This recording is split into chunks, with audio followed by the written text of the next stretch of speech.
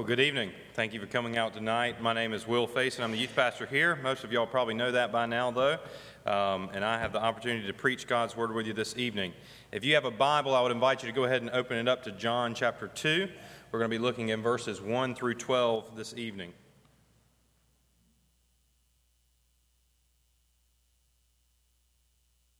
In 2016, at the very beginning of 2016, Josh and I went through a series looking at the 7 I Am statements of Jesus Christ in the Gospel of John. Tonight, we want to begin a new series that's going to look at the 7 signs of Jesus in the Gospel of John. So the I Am statements are found in John chapter 6 to John chapter 15, and the seven statements of Jesus Christ, or the 7 signs of Jesus Christ, are found in chapters 2 through 11. John's Gospel centers on the promised Messiah and Son of God, Jesus Christ.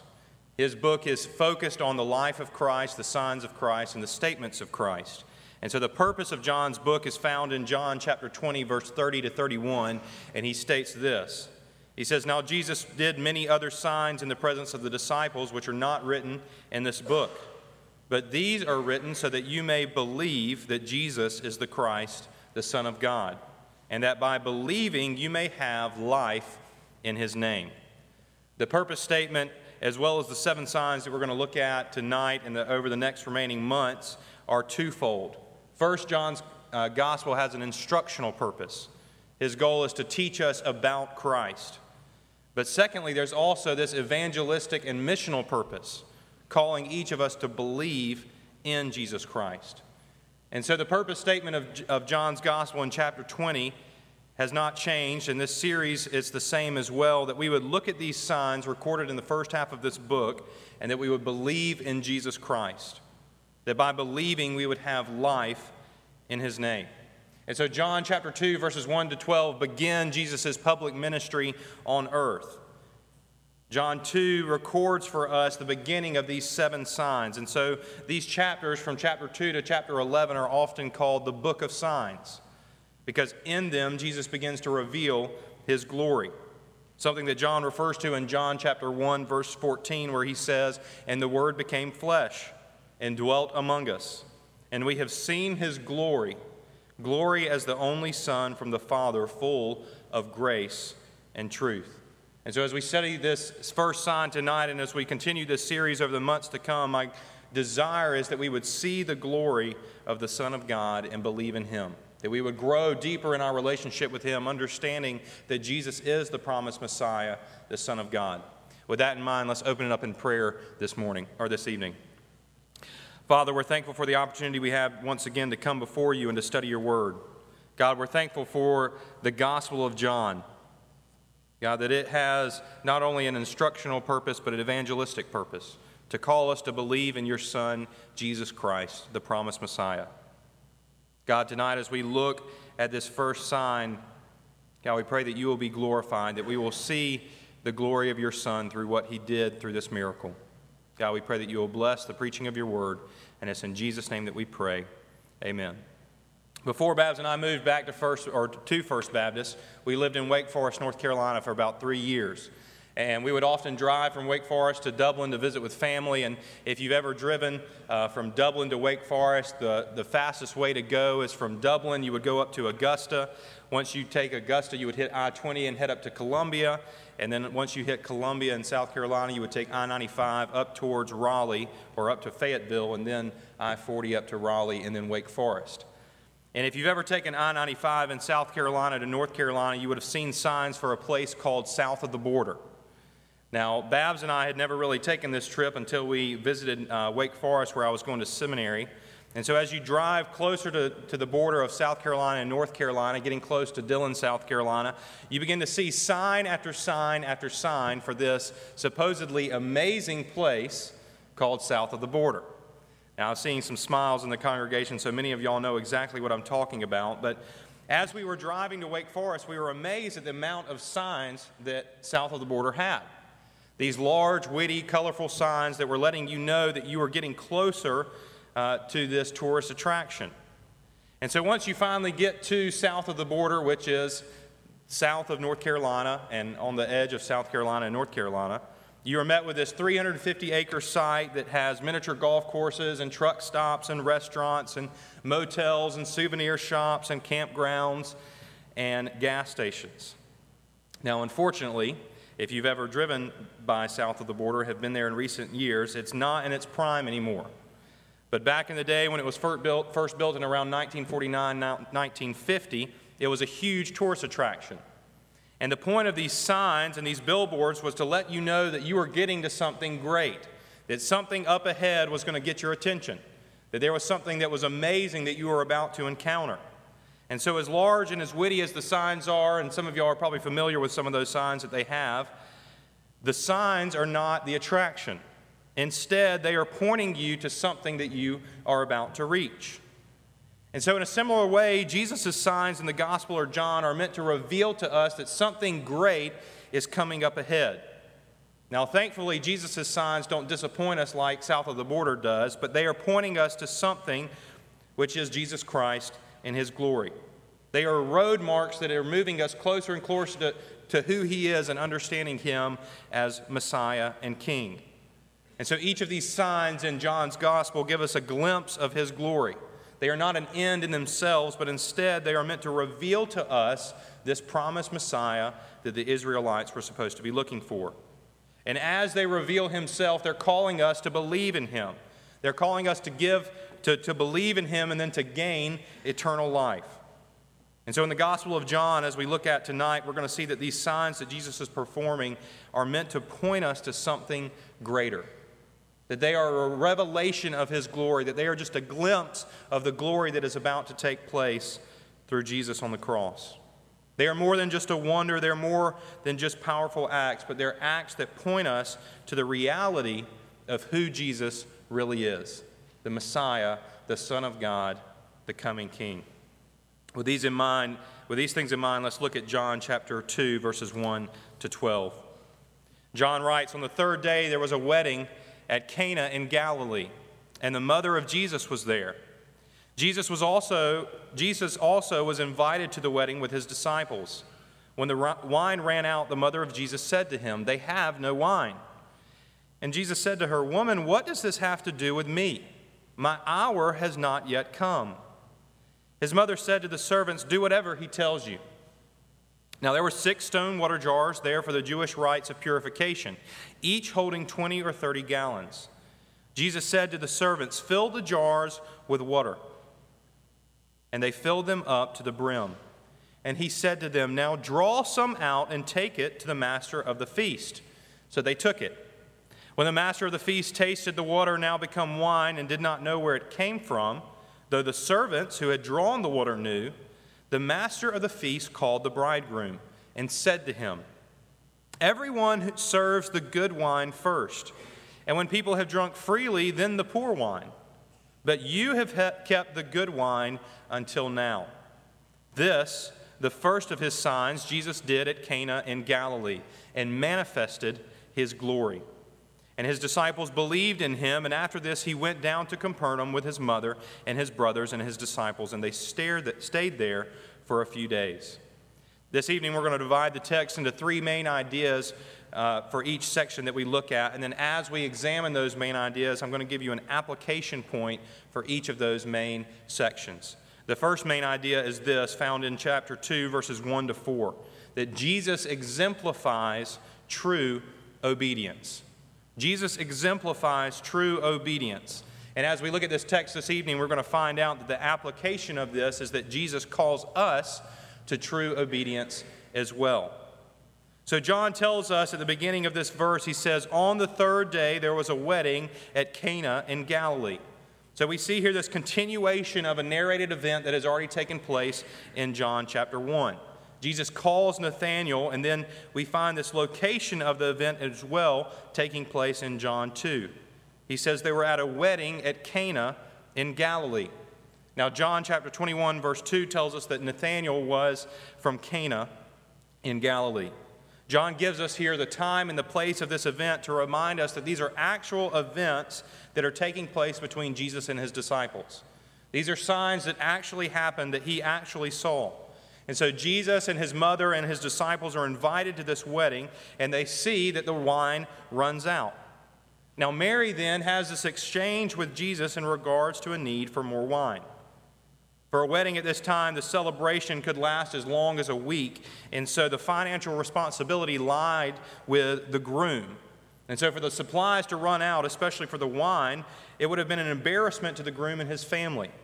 And so Mary, for some reason, has knowledge of this problem, whether she is a close friend of the family or a relative, and she comes to Jesus seeking for him to solve it. She sees that there's a need, and she comes to him to solve that need.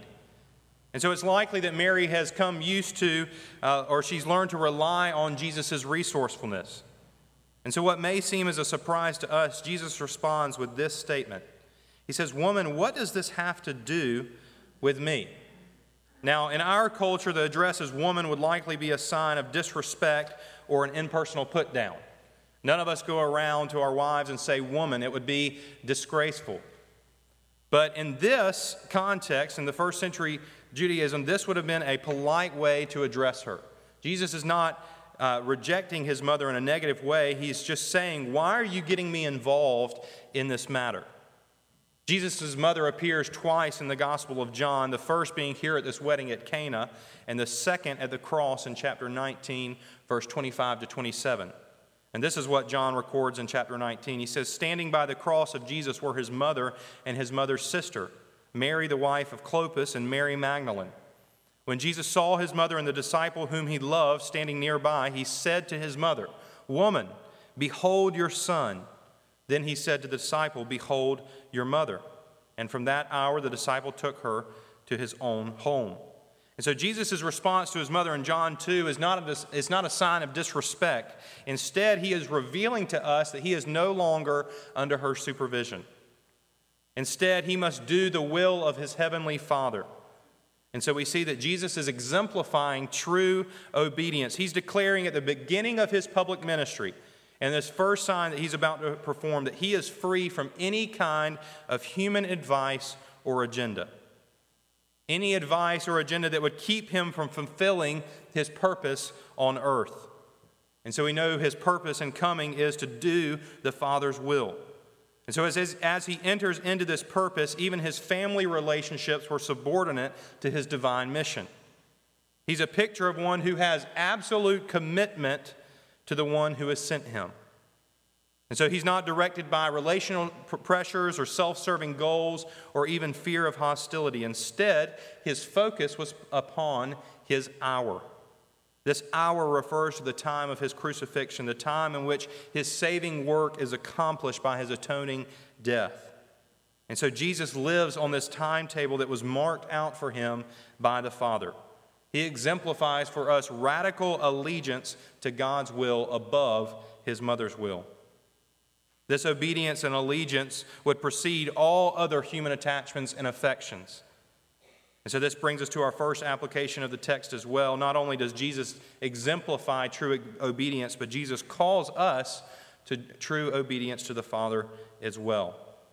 We are called as believers to be a part or to be about the Father's will, to keep his purposes and his plans at the forefront of our thoughts and actions. So much that even our own earthly relationships and goals are directed by a focus to glorify him. That we would leverage all relationships in light of the gospel, realizing that our life here on earth is a gift and that we too are called to be about the Father's will, sharing our faith and looking for ways to show others radical obedience and allegiance to Christ. And so first we see that Jesus exemplifies true obedience. Secondly, Jesus meets our needs. And out of that, Jesus calls us to rely on him for our needs. Look back at verse 5. It says, "His mother said to the servants, 'Do whatever he tells you.' Now there were 6 stone water jars there for the Jewish rites of purification, each holding 20 or 30 gallons. Jesus said to the servants, 'Fill the jars with water.' And they filled them up to the brim. And he said to them, 'Now draw some out and take it to the master of the feast.' So they took it. When the master of the feast tasted the water now become wine and did not know where it came from, though the servants who had drawn the water knew, the master of the feast called the bridegroom and said to him, Everyone serves the good wine first, and when people have drunk freely, then the poor wine. But you have kept the good wine until now." And so we pick up in verse 5, seeing that Mary's faith stands strong as she trusts Jesus to do what is right. She's willing to allow him to do whatever he pleases, and so she comes to him realizing that he can do whatever is necessary in the situation. And she gives us an example to follow. She doesn't look to herself to solve the problem. Instead, she looks to Jesus. She exemplifies for us this persevering faith. Initially, she comes to him leaning on her relationship with him as his mother, and in the end of the exchange, she commits the matter to him and believes in him to meet the need as he sees fit. She doesn't know what he will do, but she trusts him either way. Jesus then tells the servants to fill 6 stone water jars. These jars would have held between 100 and 150 gallons of water. It says that they were made of stone because stone was more suitable for ceremonial washing. And Jesus tells the servants to draw some of the water out and take it to the master of the feast. And so somewhere between drawing the water out and taking it to the master of the feast, the water is turned to wine. And the master of the feast was likely this chief steward or this head waiter. He would have been in charge of catering, or he would have been known as the ruler of the table. And so the master is astonished at the wine, and he has no idea where it comes from. And so he calls to the bridegroom and says to him, "Everyone serves the good wine first. And when people have drunk freely, then the poor wine, but you have kept the good wine until now." And so what we have in this first sign is an illustration that God's resources are exceedingly abundant. That he not only meets our needs, but he exceeds them. It's interesting to note in Exodus chapter 7, in Moses' first miracle to Pharaoh, he is given a plague that turns water into blood. It's a miracle that is speaking of judgment to the Egyptians. And then in contrast, in John chapter 2, Jesus' first sign is turning water into wine, a miracle that speaks of grace. And so Jesus here meets their needs, and in light of that, Jesus calls us to rely on him for our needs. The master of the feast notes that everyone serves the good wine first, and when they have drunk freely, then the poor wine. And in a similar way, the world seems to give us this best picture that sin tempts and tricks us. It gives us the things that promise fulfillment and joy, and yet we actually leave coming up empty. But God's joy and his fulfillment lasts forever. He meets our needs and exceeds those needs with his abundant blessings. The joy he gives us is new and ever satisfying. He calls us to rely on him to meet our needs, and when we do, we get to taste the abundance of his blessings of grace. Jesus meets our needs. Thirdly, we see that Jesus reveals his glory in verse 11 and 12. Verse 11 says this, the first sign, or the first of his signs, Jesus did at Cana in Galilee and manifested his glory. And his disciples believed in him. After this, he went down to Capernaum with his mother and his brothers and his disciples, and they stayed there for a few days. And so what's the result of this miracle? First, it is that Jesus reveals his glory. Secondly, we see that his disciples put their faith in him, that their faith is strengthened and stabilized because of this first sign. Jesus clearly understood his purpose on earth, and that purpose was to glorify the Father. And so this sign reveals this glory, and it gives his disciples a foundation for their faith. And so Jesus' revelation of glory should lead us as well to a belief and faith in him. He calls us to believe in him just as his disciples did. And so when we come to the end of ourselves, when we acknowledge our own emptiness, like the wine that ran out at the wedding, Jesus comes in and fills us. But he fills us with something that is far better than we could ever have imagined or experienced. He becomes our own all-encompassing provision. John records in chapter 1, verse 16, "For from his fullness we have all received grace upon grace." The ceremonial washing that the stone jars were originally intended for was put aside, and they were replaced with something new. The Lamb of God, Jesus Christ, the promised Messiah, came to fulfill the law, and he exchanged that law with a law of grace. He fulfills the necessary ceremonial cleansing with his own blood on the cross. And he would later offer another cup of wine to his disciples. He would state at the Last Supper that this cup is the new covenant in my blood, which is poured out for you. John's gospel, as we stated already, that it's not only instructional, but it's also evangelistic. That he's calling us to a response to the signs that Jesus does. And so our response this evening is that we trust and believe in the promised Messiah, that we rely on him and we believe in who he is. The one who has exemplified true obedience, that puts the Father's will above all other desires in his life, that does not become distracted with other people's requests, but in light of the gospel leads his life in a way that glorifies him. He is the one who meets our needs, who not only meets those needs, but is exceedingly abundant in meeting those needs, that blesses us beyond all measure and comprehension. And he's also the one who reveals his glory. These signs point to something greater. They're pointing to Jesus Christ, the promised Messiah, the one that the Jews should have been looking forward to. And we see here that this first sign, although it is public, it's more semi-public, that there's only two set of people that understood where the wine came from. One, the servants, and then secondly, the disciples. And we don't know if the servants became followers of Jesus Christ. Most likely they just saw the sign and wondered at the miracle. But yet the disciples see this sign and they begin to place their faith in Jesus Christ. They begin to follow him more deeply, having a foundation for their faith, realizing that this is the promised Messiah. And so as we walk through the Gospel of John, as we look through these 7 signs over the next few months, the desire is that as we look to Christ and as we remember and reflect on those signs, that we too would believe in him, that we would have a relationship that would go deeper in our trust and confidence and reliance on him. Jesus calls us to believe in him, the Son of God, and that by believing that we may have life in his name. Tonight, if you've never experienced that, if you've never believed in him, you have an opportunity to respond this evening, to respond in faith and in belief in the Son of God, the promised Messiah, Jesus Christ.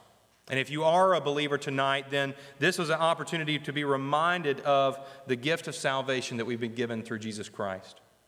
That we believe in him, and that belief changes the way that we live our lives. That our thoughts and our actions and our desires, all that we do is lined up with his word and his gospel. That we leverage our lives, we leverage our relationships, we leverage our thoughts to glorify him and to reveal his glory to the world. Please join me in prayer. Father, we're thankful that you have revealed your glory through your Son. God, that you have given us eyes of faith to see the beautiful display of the gospel. God, we thank you that your Son would go to a cross. God, that he would give us the gift of grace, that he would fix our greatest need. And God, not only does he meet those needs, but he calls us to trust him in all things. God, may we place our obedience and trust in you this evening. May we live lives that seek to glorify you in all that we do. God, may we be reminded of the magnificent Savior that we serve and the opportunity that we have to be called disciples of your Son. God, may we respond tonight to the message found in the Gospel of John. God, we thank you for the signs that you've given, and we thank you for the gift of salvation. And God, may we live in light of that as we leave tonight. And it's in Jesus' name that we pray. Amen.